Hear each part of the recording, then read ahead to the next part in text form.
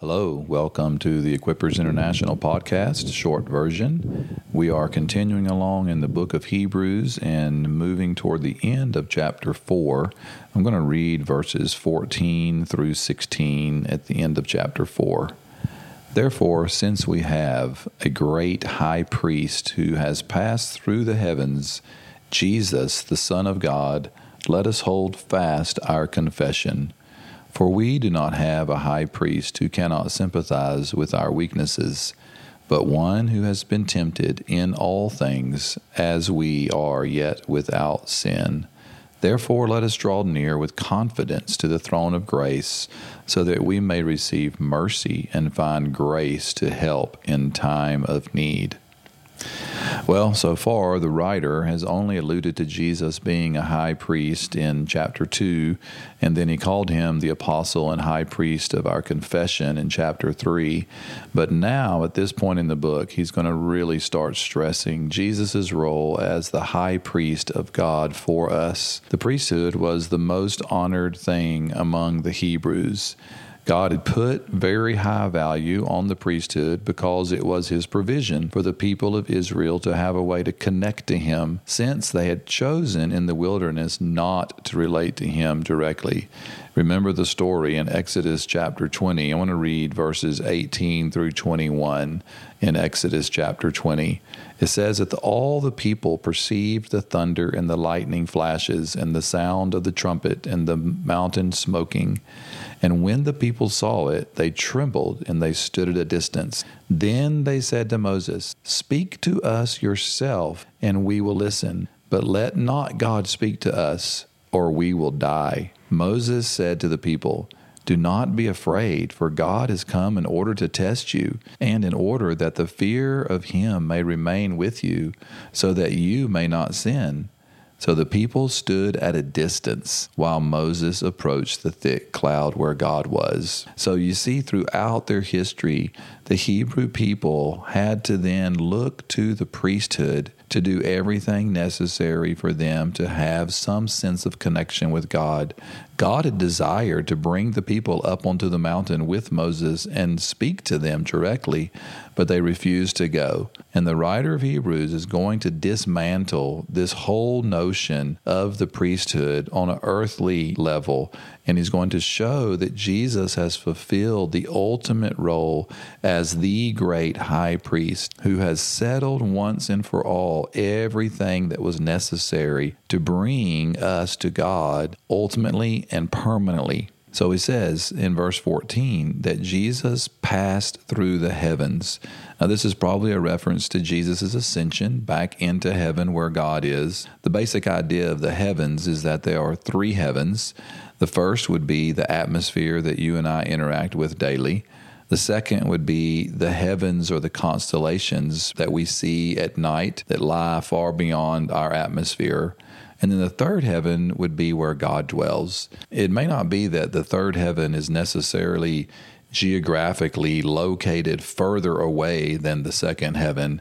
It might be that it exists in a different dimension. We don't know. We do know, for example, that Paul experienced being caught up into what he calls the third heaven, and he speaks about that experience in 2 Corinthians 12.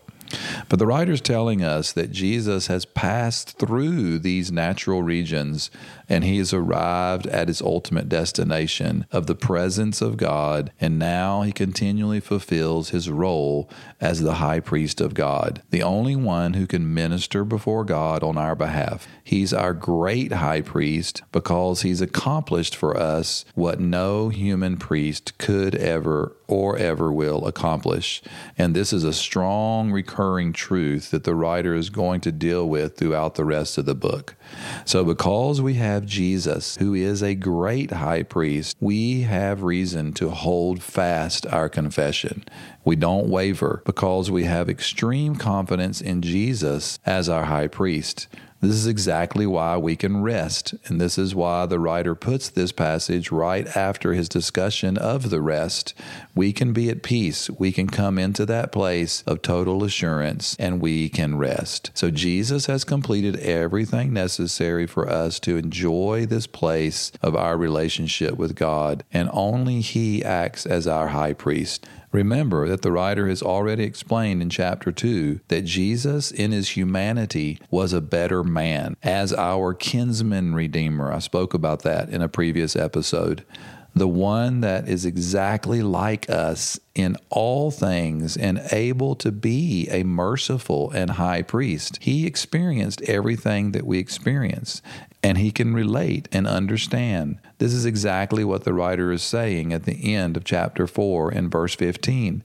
He says, "For we do not have a high priest who cannot sympathize with our weaknesses, but one who has been tempted in all things as we are, yet without sin." So Jesus is not a high priest who's detached and can't relate to us. He's a priest who has been tempted, tested, and tried just as we are, and he came through it without sin. I find great comfort in these words, all things, in verse 15.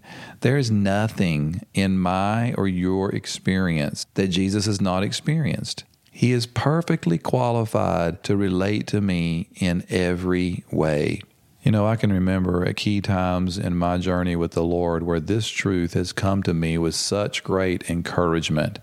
And I think at those times where we are experiencing weakness, those are the times where we need to remember that Jesus experienced weakness. I can remember when we were leaving South Africa almost 18 months ago, and it was right before we were getting ready to leave the country. We'd sold our house, and everything in our house was moved out, and it was empty. We'd given most things away, and we'd packed up a few things in hopes that we would maybe ship them somewhere one day. And I was sitting one of the last mornings in our house in an empty room, leaning against the wall, having my coffee, and I was just overwhelmed by the emotional experience of what we were losing in leaving South Africa.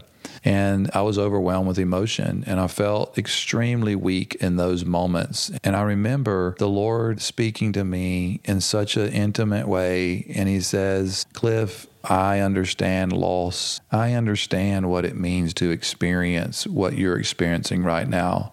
And I just sat there with the Lord and wept and was so thankful that he could relate to me, that he could sit there with me in my loss and assure me that he understood loss. And that came as a great comfort to my heart. So I want to stop here today, and I want to leave verse 16 for tomorrow's episode.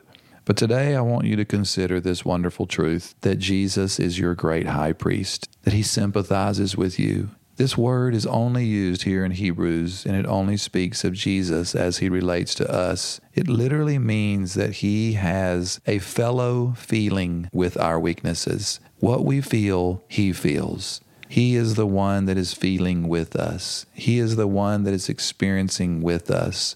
So consider today, wherever you are weak, Jesus knows. He's been weak in that area, and he's been there, and he is there with you, and he is there for you. So be strong and courageous and love Jesus more.